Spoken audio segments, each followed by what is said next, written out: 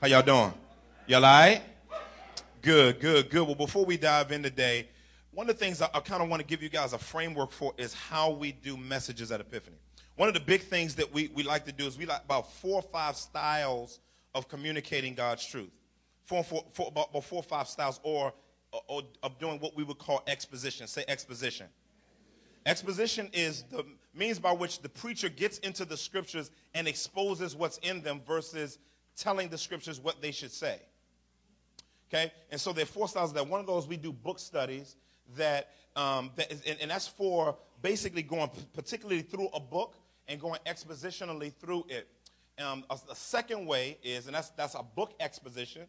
Then second, we have what's called a topical exposition, whereas we, based on what the scriptures communicate all through scriptures about a particular topic that has been exegeted or studied by the minister, to look at those different passages, bring them together in one section and expositionally explain them, not giving a title to it, but letting the title come from it. Y'all with me? Another one is a character study, by which we would block off a particular section of scripture in order to lay out Christ in a particular person's life. Another one is what we will call a systematic theology or a doctrinal study, where we'll take a particular doctrine like the Trinity, the deity of Christ, attributes of God, and block off those passages and expositionally go through them. Well, today we're about to begin our last topical exposition for a while, and today we're beginning an exposition on stewardship. Say stewardship. Now, our urban spice saints, you know what I'm saying? That means those who are of a certain bracket of age, of numbers, have been on me about us doing a series on stewardship for like 3 years. Some of the Christians who've been walking with Jesus for a little while been like, Pastor, especially our number crunchers, our number crunchers like, Pastor, we got to get our weight up in some areas. And so I said, we're going to get to it, but I didn't feel like it was the time. Now I feel like we're at a good time to begin this year off with a series on stewardship. Then we're going to get back to our book studies for a while and flounder around in the scriptures in a good way for a while. But today we're going to start on stewardship, and I want to start off by setting the pace of it, because one of the things that we want to be careful of in our preaching is to be moralistic. Moralistic means if you do this, then God does this. Well, we don't believe in moralistic preaching. We preach gospel-centered preaching. So that means that because Jesus has done this, now I am able to, right? That's the difference. Okay, so every text we go to, we're looking to say that. Like, not do this, do this, do this. There is things to do, but it's empowered by Jesus, not by our desire to do it by itself. That's very important for us to understand. So even as we go through this series, I don't want us to get very moralistic and just trying to do things in our own strength and that type of thing. But today we're going to talk about, we're going to get into, smell good just looking at it. But as we begin today talking about stewardship, I want to talk about a particular subject that I think must invade the entire series. It has to, because without this beginning it and being the thread, the gospel thread throughout it, what will happen is people will get excited about the wrong thing and be motivated by the wrong reasons. So it reminds me of a story of a dude that they had a nice car. He went and bought a car. He really wanted a car bad. He had leather interior. You know what I'm saying? He had good cold AC in it. Nice hot heated seats. You know what I'm saying? Vibrating seats. While you're on the road and carrying on, put fur over the seat. You know how cats do. You know what I'm saying? Got lights around the bottom of it, so at night it looked like he's gliding across the ground and everything. Got a spoiler kit on it. Some of y'all don't know what a spoiler kit is. That's aerodynamic stuff around the edge of the bumpers. Then you put the joint on the back, on the back, with the light, extra light in it. Then he put the chrome on the side of it. Then he got some new rims, got them dipped in chrome. Got him some low profile wheels. Hooked that thing up. Got him some switches. Doing all kinds of stuff. Then he had to have a system. You know what I'm saying? He had the handless Bluetooth system where he could talk on the phone through the speakers.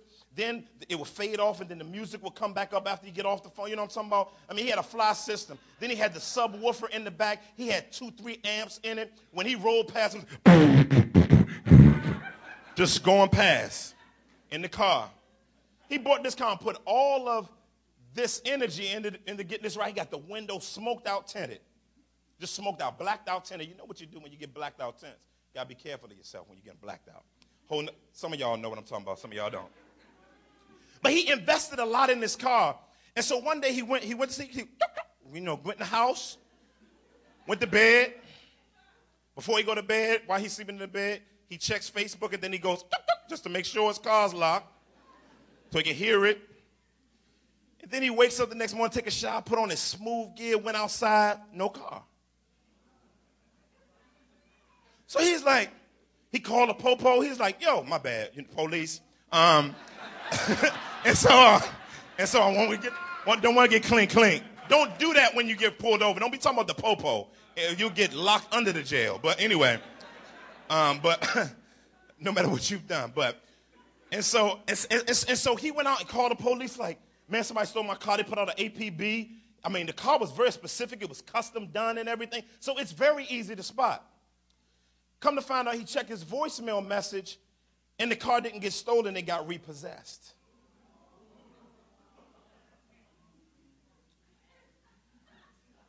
He had low-profile rims, system, smoked out windows, junk was booming, but didn't make the payment.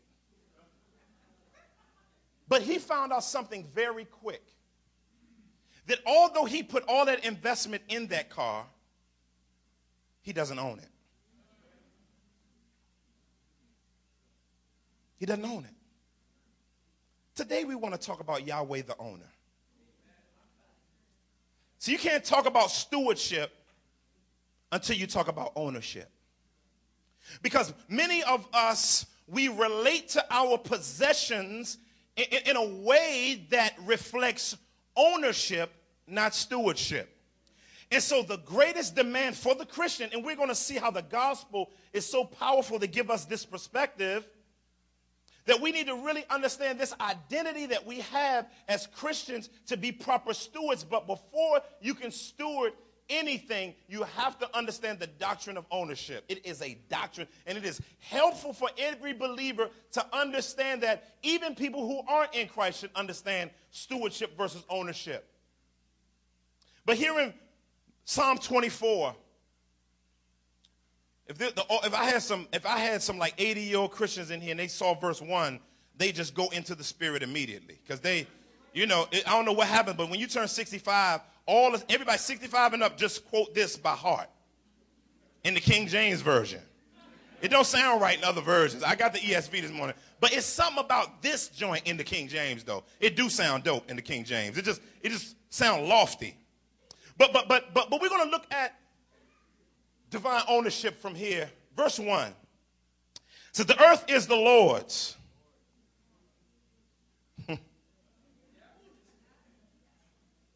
I'm going to be embarrassed how simple this message is. It's so embarrassing. The earth is the Lord's and the fullness thereof, the world and those who dwell therein. I like that therein stuff. For he has founded it upon the seas and established it upon the rivers. Who shall ascend to the hill of the Lord, and who shall stand in his holy place?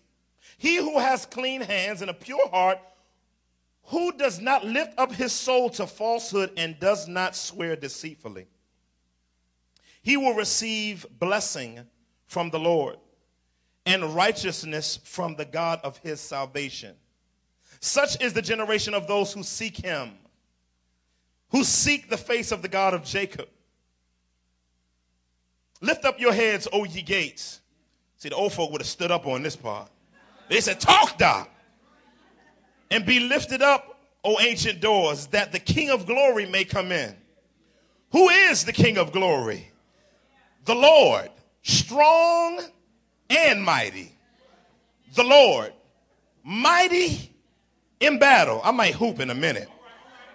Lift up your heads, O ye gates, and lift them up, O ancient doors, that the King of glory may come in. Make room, it says.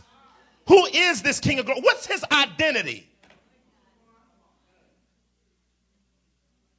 The Lord of hosts. He is the King of glory. Wow. If I can, because I'm ready to attack, but if I can I give a backdrop for the Psalms and this text? Can I do that? You know, the Psalms, interestingly enough about the Psalms, it's important for our minds and how we approach them. Because many didactic Western Christians who are linear in their thinking approach the Psalms like they're reading Paul. But it's very different because it's written in figurative speech. So interpretive tactics are very different, but the depth is the same, if not even richer. He says here, it says, for the most part, the Psalms do not contain abstract theological statements or anything approaching philosophical theology. The theological richness of the Psalms emerges out of a profound knowledge of God rooted in relationship. You hear that? It says at bottom, the framework for all dimensions of that relationship is provided by covenant. Covenant is a legally binding agreement between two or more people. Thus, the Psalms are covenant writers. They're in covenant relationship. So their writing flows from that. Thus, the psalmists are covenant writers, whether their perspective is individual, national, or that of Israel's cult. And their knowledge of God is rooted in covenant. Therefore, they respond to God in prayer, in praise, or in a particular life situations because of an already existing covenant relationships, which makes such response possible. In the broader sense, all Psalms may be related to the central theme of covenant. People disagree on what type of Psalms we have, but we have key core Psalms that are basically 4 to 5 types. You have a Psalm of trust, Psalm of praise, Messianic Psalms, and Psalms of lament. Now, this is an interesting one because this psalm at hand that we're going to dive in is really a hybrid of sorts. It's a psalm of trust and a psalm of praise. It seems to kind of give us the vantage point of pointing the covenant person's heart and posturing it in a particular way towards the King of Kings. So this is what's interesting about the figurative language of the Psalms. There are aspects of human experience and aspects of the knowledge of God for which the mundane language of prose cannot provide adequate expression. See, the Psalms is that area of the Bible that is not straight to the point, but it uses figurative language to make your mind linger and think and meditate on the greatness of God and the pain of your circumstance. So the Psalms wants to get you. You're not supposed to just read through the Psalms fast. You're supposed to let yourself fathom about the parallelisms and all the hypercatastasis and the metonymies of adjunct and subject. And this, you're supposed to just let yourself soak in the metaphors and similes and let God work in your soul about the limitless knowledge that he provides to his people. That's what a psalm does. A psalm is supposed to draw you out and pull you in and to take you up.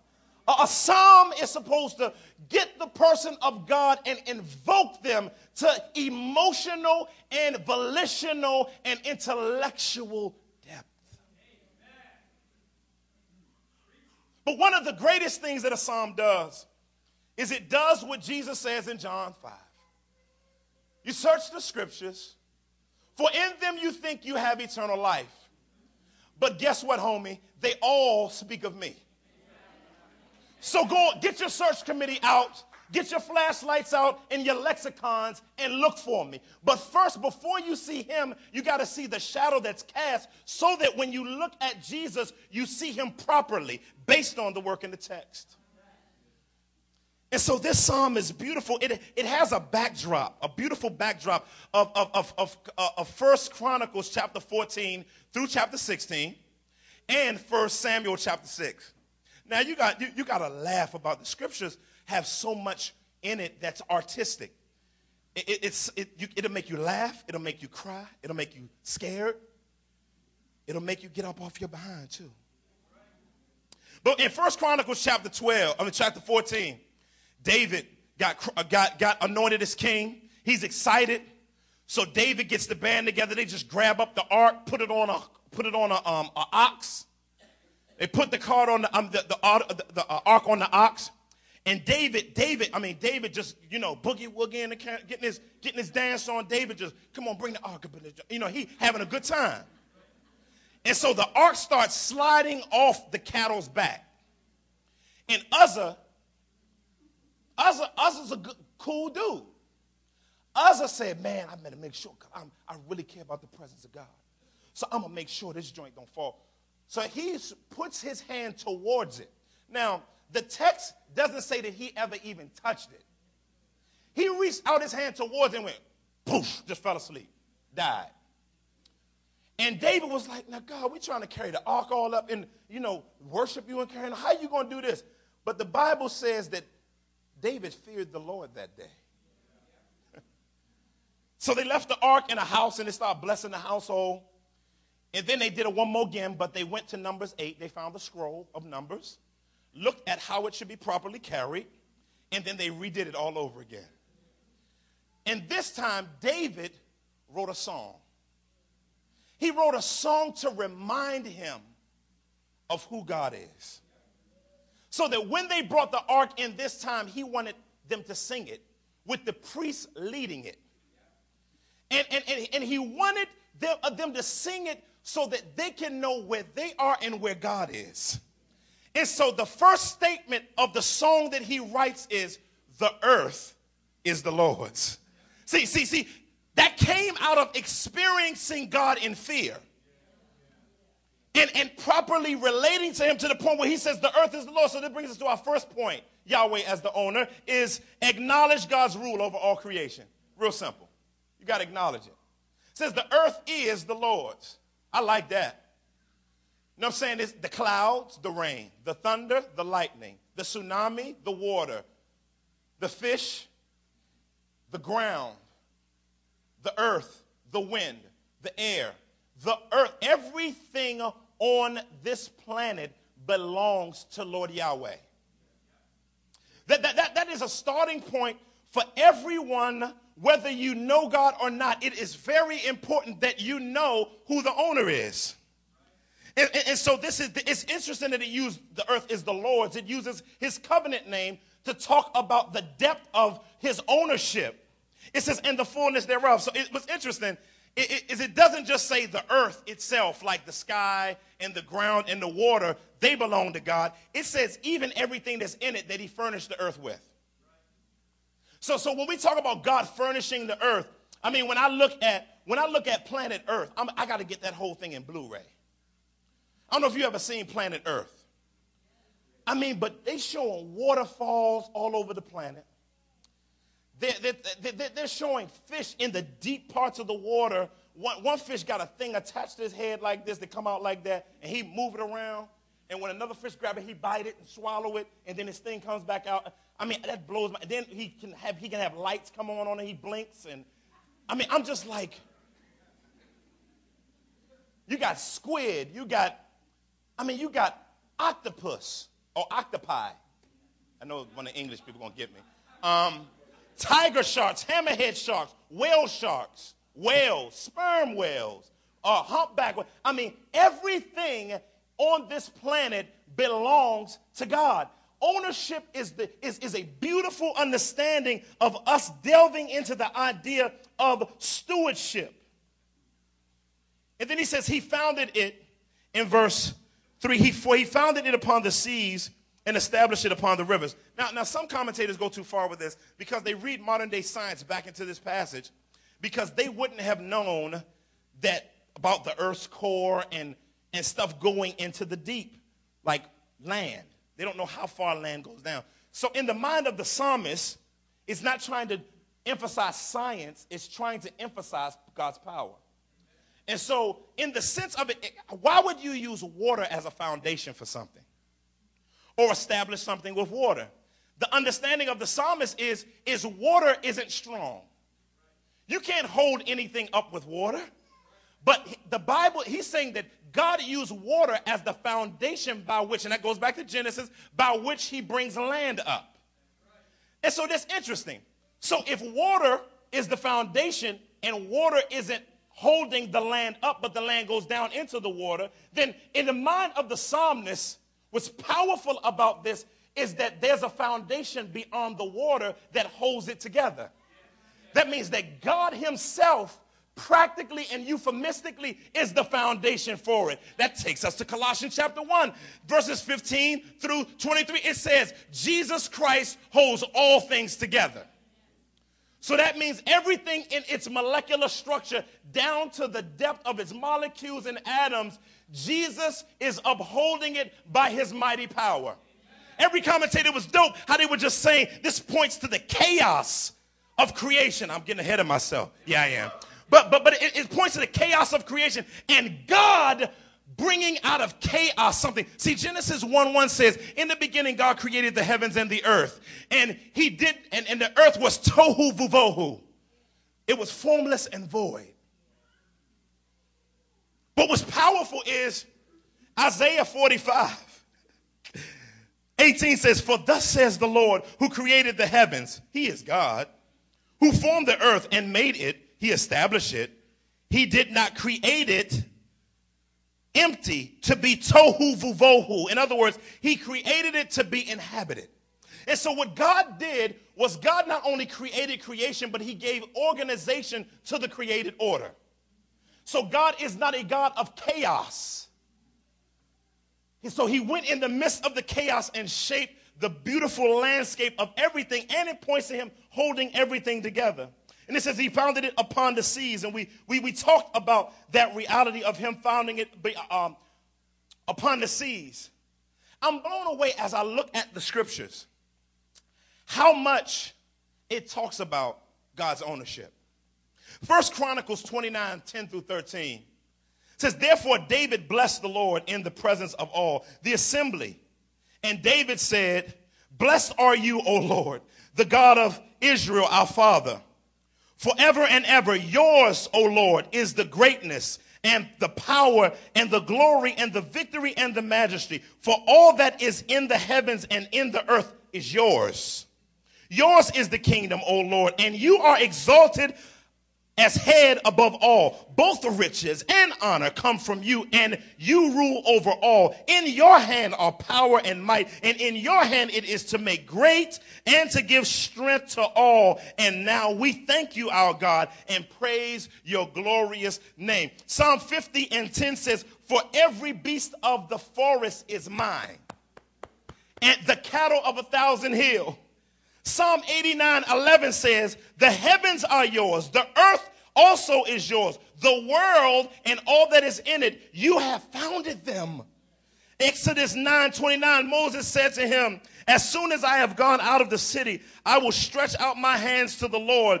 The thunder will cease, and there will be no more hail, so that you may know the earth is the Lord's. The whole reason why I'm doing this is so you can know that he's the owner, not Egypt, not Pharaoh. Exodus 19:5 says, now therefore, if you will indeed obey my voice and keep my covenant, you shall be my treasured possession among all peoples, for all the earth is mine. Deuteronomy 10:14 says, behold, to the Lord your God, behold heaven and the heaven of heavens. Wow. The earth with all that is in it. Job 41:11. I like this one. He says, who has, God, it's like God got offended. Now see, when my wife get offended, she go like this. Now I don't know if God did that, but I know God kind of gave this look like. And he says, who has first given to me? God says, who's actually given anything to me? In other words, even your little tithes and offerings, see, it's just like Christmas if you celebrate it. And you give your kids money to give you a gift.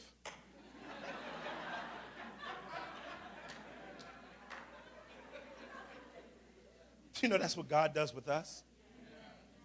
We don't really give him anything. You see our mindset? He said, who's giving me that I should repay him? Who do I owe anything? Like, am I in debt to anybody? He tells them. Whatever is under the whole earth is mine. He says in Haggai chapter 2, he said, the silver is mine, the gold is mine. He said, all that stuff is mine, fam. He even told Job, he said, where were you when I hung the foundations of eternity? Huh? I don't hear you, Job.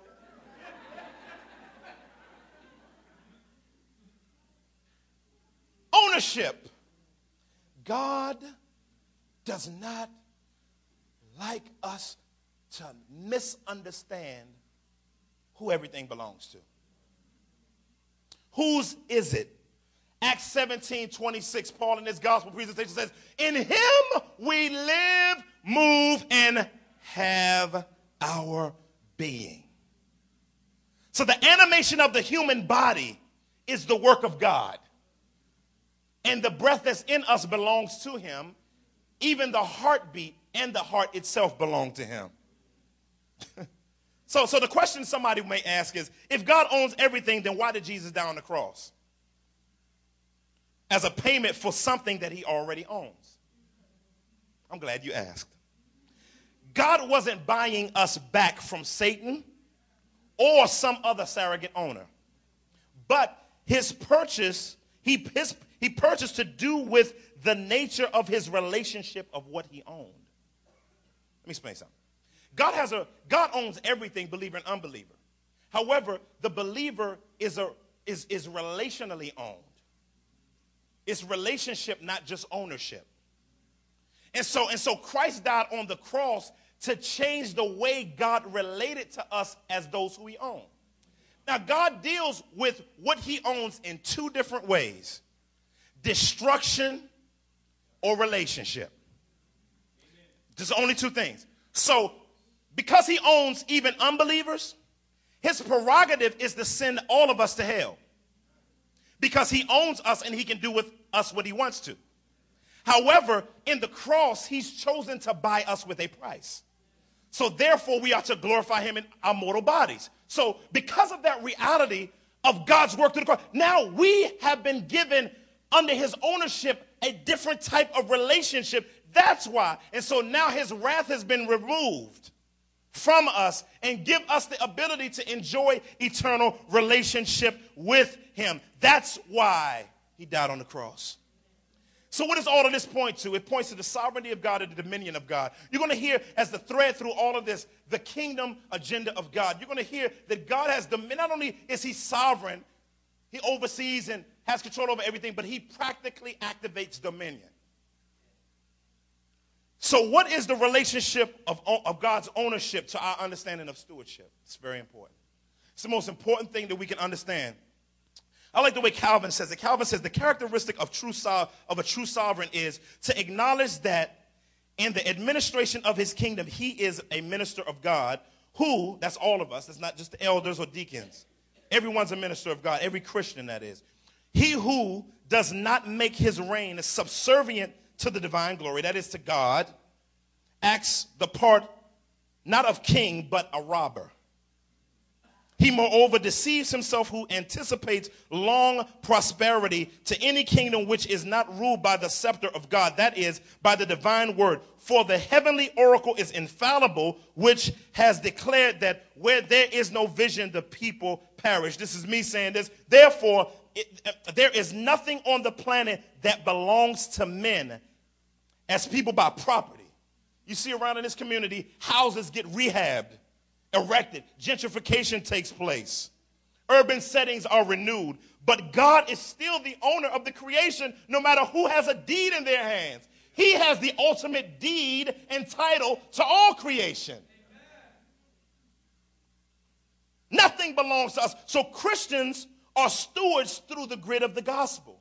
So Jesus' death and resurrection reconstructed our ability to have right relationship with God and his creation. Do you understand that? See, that's very, very important. The cross gives us the ability to relate differently as stewards. See, when you are not under God's guise, it's easy for idolatry to take place when you don't understand that he's the owner. So God, through Christ, gives us the ability to put creation in its proper perspective, as David wrote. And so stewardship, let's define it. Stewardship is to acknowledge God as owner and sole proprietor of all creation, thereby understanding that all creation, concrete or abstract, within our sphere is placed there for us to worship and glorify him with it. We're going to talk about that over and over and over again. Since everything was made by, through, and for Jesus, we must view everything through the grid of Jesus Christ as central. Everything in our sphere must be viewed with that in mind. So a steward is one entrusted to manage someone, something, or someplace for an owner. So everything in your possession, nothing belongs to you. As much as you spend time on your hair, cutting it, perming it, dreading it, weaving it, balding it, whatever, it's his hair. Even the stuff you wipe out your eyes right here, he owns it. Everything. Even when man mines for something in its raw state and creates something else with it, even after you've changed it into something new, guess what? He owns it. Second point, we must take pleasure in your relationship to the ruler of creation. Verses 3 through 6. It says, who shall ascend to the hill of the Lord, and who shall stand in his holy place? This is dope. Because here in this text here, what you begin to see is now they're doing the procession. They're doing the procession with the ark and coming into Jerusalem. And what they're saying as Gad is coming, Naphtali is coming, Asher is coming, all of the different children of Israel who have land around the surrounding area of Jerusalem and Judea. And as they're coming in, they're doing a pilgrimage to Jerusalem to commemorate the coming of the presence of God into the place on its holy hill, Mount Zion in Jerusalem, which is the highest pinnacle in Jerusalem. And they're going to bring the ark there, and they're going to place the ark there at this time in a tent. And as they're going there, they're wondering something interesting. Who in the world shall ascend to this hill? Why are they asking that question? Because they understand the holiness of God. This is going to relate to stewardship deeply.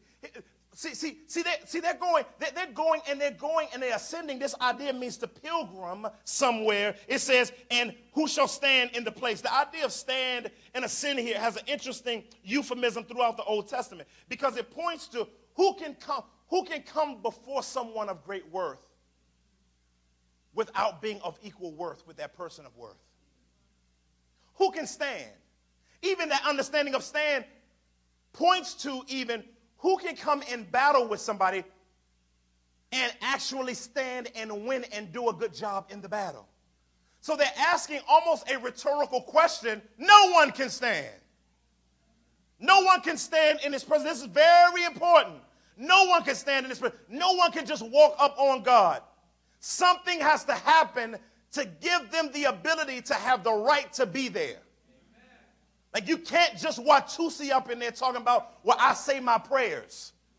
I read my Bible. I go to church. Who can? Now, people who are in a relationship with God are like, rock still that they're in it. Why? Because they ask the question, how am I here? That's what they're asking here. How am I able to come before him? And then walking around the ark, and cats is just dancing, going like this around the ark. And the priests are carrying the ark, got their fly gear on, gold and all rubies and stuff. And they're carrying the ark together with the long poles. And cats is dancing around the ark. And people are wondering, how can we be in the presence of God? The mercy seat is right here. Who can stand here and not get blown off the planet? Who can stand? Then it gives the qualifications of those who stand. Now look at what it says. Let me see if we can check these off here. Verse 6, 4. He who has clean hands and a pure heart, nope. Who does not lift up his soul to what is false, nope. And does not swear deceitfully, nope. Know what all of that is the anatomy of? Who relates rightly to God's creation? Who does? Who relate? And what's interesting is right here where it says, who has clean hands, points to murder. Who's murdered people unrighteously? Now, some people, I ain't never stabbed nobody. I ain't never capped nobody. But what does Jesus say murder is? Yeah, slandering, gossiping, speculating about someone's character without proper evidence. You murdered them. He said, so who has that? Everybody's like, they're around the ark like, you? Then he said, a pure heart. Wow. God dog it. Who has a pure heart? I hate when people say, God knows my heart. Yes, he does. You're not bragging. What are you doing? What are you doing? Man, so-and-so, he really got a good heart, man. Really? I heard that our best attempts at righteousness are filled with ill motive. On your best day, your righteousness is as filthy rags. So who has a pure heart? A pure heart is the core capacity in the soul of the human being to rightly relate to God, themselves, others, and his creation. That's the centrality of what it means to have a pure heart. Who in this room can say that? That you've related to everything rightly. If you say that I had a glimpse where I think I was killing it, pride, heart dirty. Says, did not lift up his soul to what is false. This word false means empty, so it points to the idea of idolatry. Who has worshiped what God has created? See, it's related to verse 1, the Lord is the owner.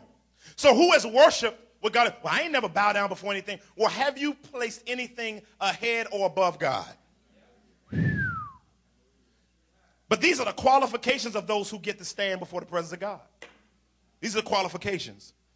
And so David is singing, having them sing this. It's crazy, they singing this. And does not swear deceitfully. That means giving oaths and lying. Calling a bill collector was overdue, and I've been in a...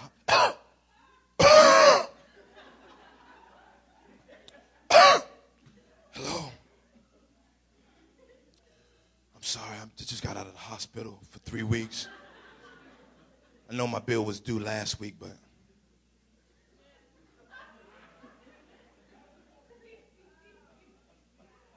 Deceitful. Who's promised something and didn't deliver on it. Deceitful. But you knew you wasn't, not you, it happened in the, you knew you wasn't when you said it. You knew you weren't going to be able to come through when you said it. He said, this is what will happen to those who are qualified to be in his presence. It says, he will receive a blessing from the Lord and righteousness from the God of his salvation. Now, this is interesting. Is here in the text, it points to receiving something, not giving something. Now, how do you receive righteousness from God based on doing this if you weren't already righteous in the first place? As I was struggling through this section and talking with the commentators and men of the past, all of us agreed on the fact that this points to the fact that the righteousness was imputed by God. He will receive righteousness because God doesn't give righteousness because you did a good deed. You have to already be righteous in order for him to accept the good deed. So the righteousness had to precede it in order for the good deed to be properly accepted. And so therefore it points us to the fact that the gospel is not just start in Matthew. By works of the law shall no flesh be justified. So here it's showing us that no one was ever justified by the law. No one. By no one's work. They were living by faith. How do we know that? It's right here in the text. It says, such is the generation of those who seek him, who seek the God of Jacob. This idea of seeking is an act of faith. Seeking means I don't have something, I need it from you. So salvation by grace alone, through faith alone, through Christ alone, has always been the way it's been done. That's nothing new. Seeking, this idea of seeking, is the reasoning behind why God gives righteousness. Because people come to him empty and void of their knowledge of the ability to have a clean heart, to have clean hands, and to lift up their soul to what is false. They come dirty just like all of us. We all come, I'm unclean. I can't do it on my own. And what do you do in response? You fall on the mercy seat, because they were watching the ark carried in. And I can only imagine, I don't know if it was covered or not, but there's blood on it. And they didn't scrub the ark. The ark was filthy with the blood of the sacrifice, always. And the blood stacked up and saturated on the ark, because these are the sacrifices of the sins that pointed to, put our sins on layaway, but pointed to the fact that none of us earned it, but that there had to be a sacrifice for sin.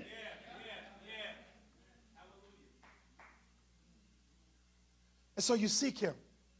And so they're worshiping the fact, God, I don't know how I'm here. I don't know how I'm standing before your presence.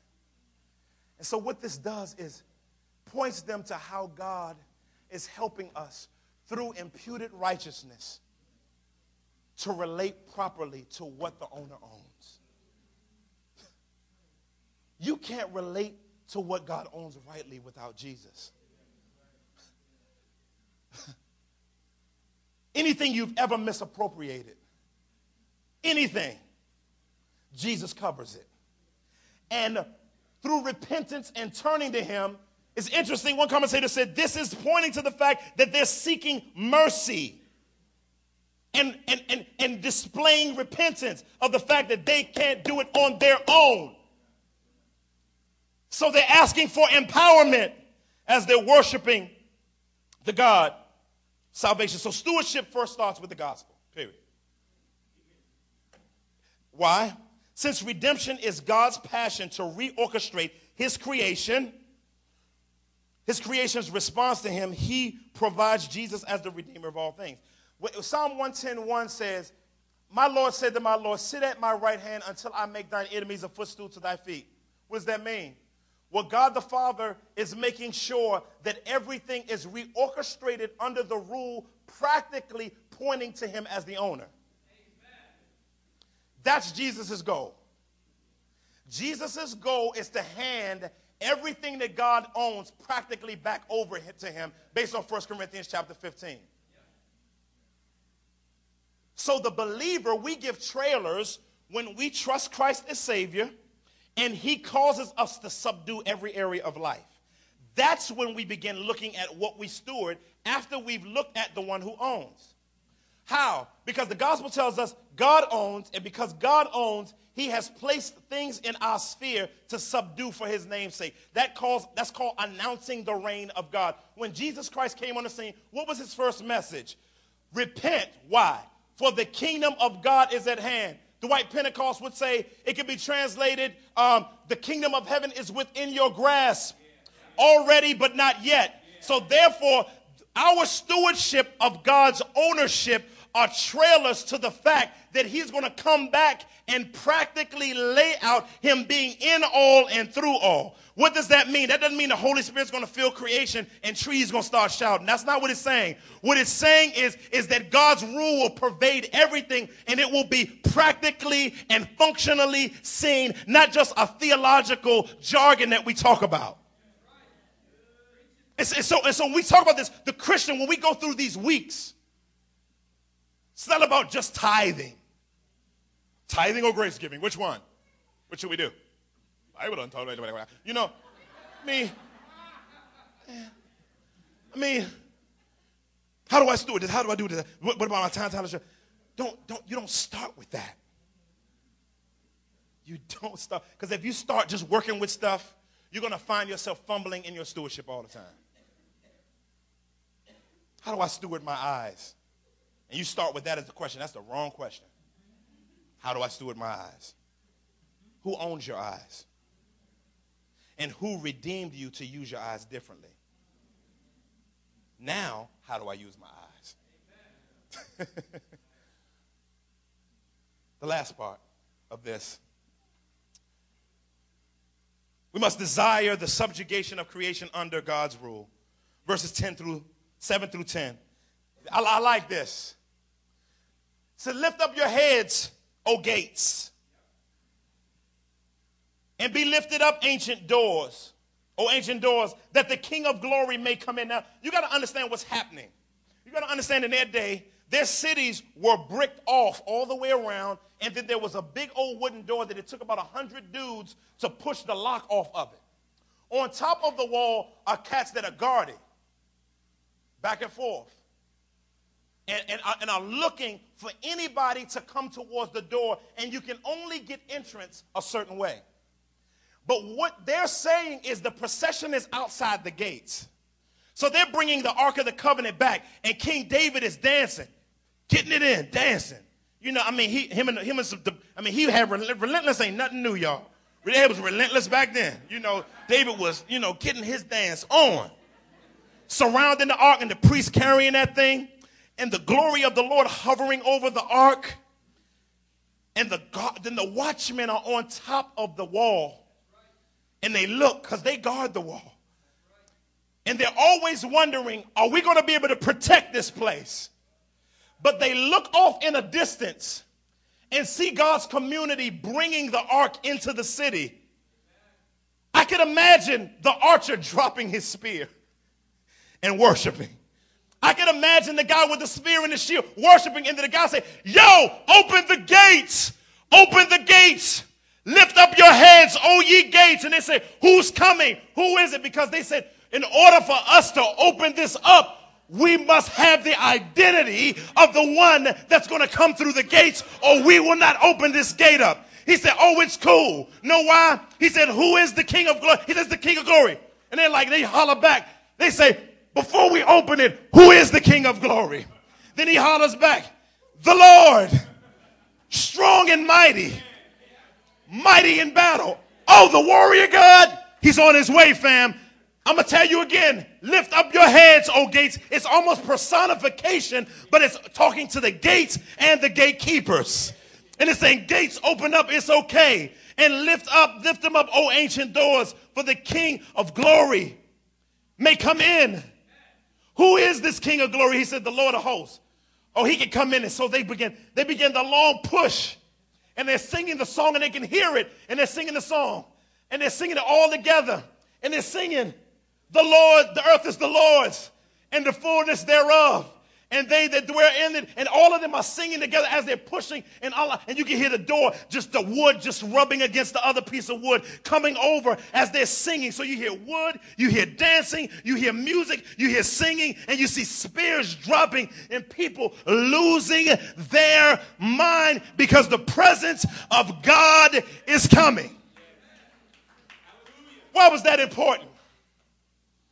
It's very important.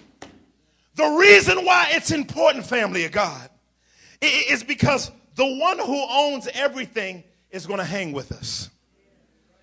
Salah. The God who is mighty in battle is going to defend. This is a far and near prophecy, and already and not yet. Here it's talking about the ark.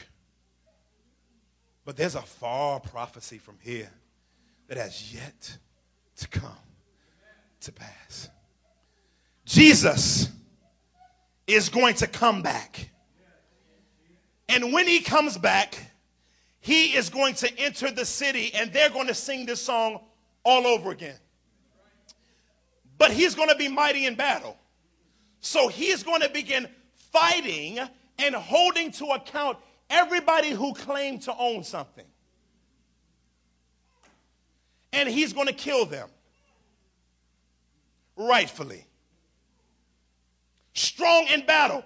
Now what's interesting is that when you look at other texts, the fighting is interesting. Because the glory here, the presence of God left in Ezekiel 10, but it's coming back through Jesus. Isaiah 63 says, who is this who comes from Edom in crimson garments and Basra?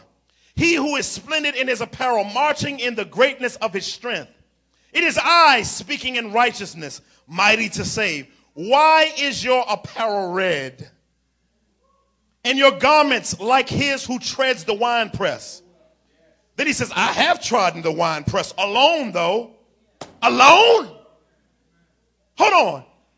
It's as if Jesus has come back from battle with blood all over his linen outfit and his gold outfit, just blood all over it. He's coming back, shaking his hair off, his wool dreadlocks. Like Revelation chapter 1 says, he's going to shake his wool dreads and put his hood back on, and the blood is going to come off from the fight and the battle with his enemies. He's called the Lord of hosts, which means he's a Lord with a mighty army, but he doesn't even let them fight. Because the owner is saying, I'm the landlord. It's now for me to come back and get all the stewardships out of the way right now. And only those will spend eternity with me who have allowed me through Christ alone, by grace alone, through faith alone, through Christ alone, to come into a relationship with me. We'll just be kind of sitting back like this.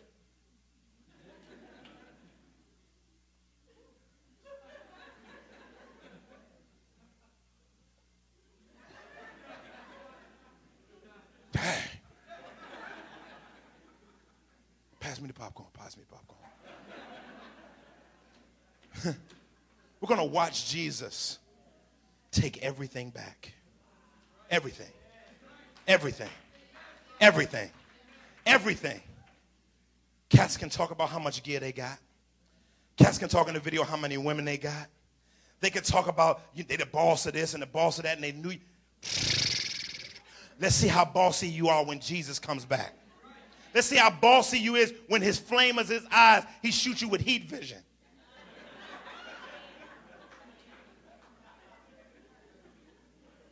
And the lake of fire opens up and swallows everybody up. And we just going to look at each other. I'm going to look at one of y'all. I'm going to be like this. Ain't you glad you elect? Did you see what the lake looked like? And we're going to worship. Because he said, we're not going to ask, why didn't he do this? We're going to thank you, God. Thank you, God. We're going to bless him for eternity. That impacts our stewardship. Because at the Bema seat, we'll talk about it next week, we're going to have to give an account for our stewardship. Everybody. We're not going to hell, those who trust Christ, but God will judge our stewardship. And so this whole thing is about God's work. I'm praying that God will work something in us. Well, because I know I'm not there yet. I'm admitting I don't believe God owns everything practically. In many ways, I still function like I'm an owner. And I'm praying that God, through this series, through the Word of God, will transform us into stewards. Practically. Not just talking smack, but to be able to allow the grafting work of the Word of God to transform our souls so that we can relate to this. This is not mine. And it impacts the way we give to other people, the way we support the kingdom, the way we deal with our work, the way we deal with our spouse, the way we deal with our children, everything. But it first starts with having a relationship with the owner. If you don't have a relationship with the owner, your stewardship is going to be a mess. And if you don't practically live out the reality that the owner owns it and that his son empowers us to walk in biblical stewardship, it's going to always be a mess. And so, family, let's get ready to get on board. Let's buckle up and get ready for the work of God through Christ to reorchestrate us towards him and posture our lives as long as you don't even own you. It's mine. No, it ain't. I bought it. Yeah. It was borrowed, though. So maybe you're here today and you're functional. All of us act as dysfunctional owners. Maybe you're here and you don't know Christ. You haven't met the King of Glory who's going to come back and hold you to account, just like all of us, for how we have stewarded everything. This is the center of the Christian life. How did you steward everything? This is what people get judged for. Everybody. So maybe you're here today and you've never trusted in Christ as Savior. You got to admit that you're a sinner, A sinner means that you've missed the mark. Missed the mark of attaining to God's standard, which all of us have failed at. Everybody. All have sinned and fall short of the glory of God. But why does that matter? Because God is holy. What does holiness mean? Holiness means that God is pure and clean in every aspect of who he is. Not just in what he does, but in who he is. That's holiness. And why does that relate to my sin? Because he expects everyone to be holy. And when they're not, he puts a contract out on their life and says, I am going to remove them. How does he have the right to do it? Because he owns you. And because none of us can pay for our sins ever, he created hell for the devil and his angels. Matthew 25:41. But then we join them in company. Because guess what? It takes eternity to pay for our sins. So we have an eternal life sentence. Everybody. Everyone has eternal life sentence. But Christ came and suffered on the cross. And those 6 hours accounted for eternity. It counted for hell for those who believe because he was innocent. So he took on our sin. We took on his righteousness if we trust in him and him alone. And on the third day, he got up from the grave. And those who trust in him, wrath is removed from you and the contract is torn up. And you get the ability to not get judged your stewardship for hell, but for heaven. And you get to spend eternity with him on planet Earth and planet and in heaven. So if you're here today and you have been, your hands aren't clean, your heart isn't pure, you're deceitful. See, all of us as Christians know what we would say. We would raise our hands too. We would say,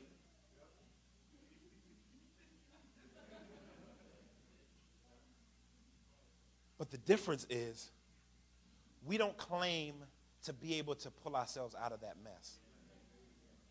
Someone pulls us out of the mess for us.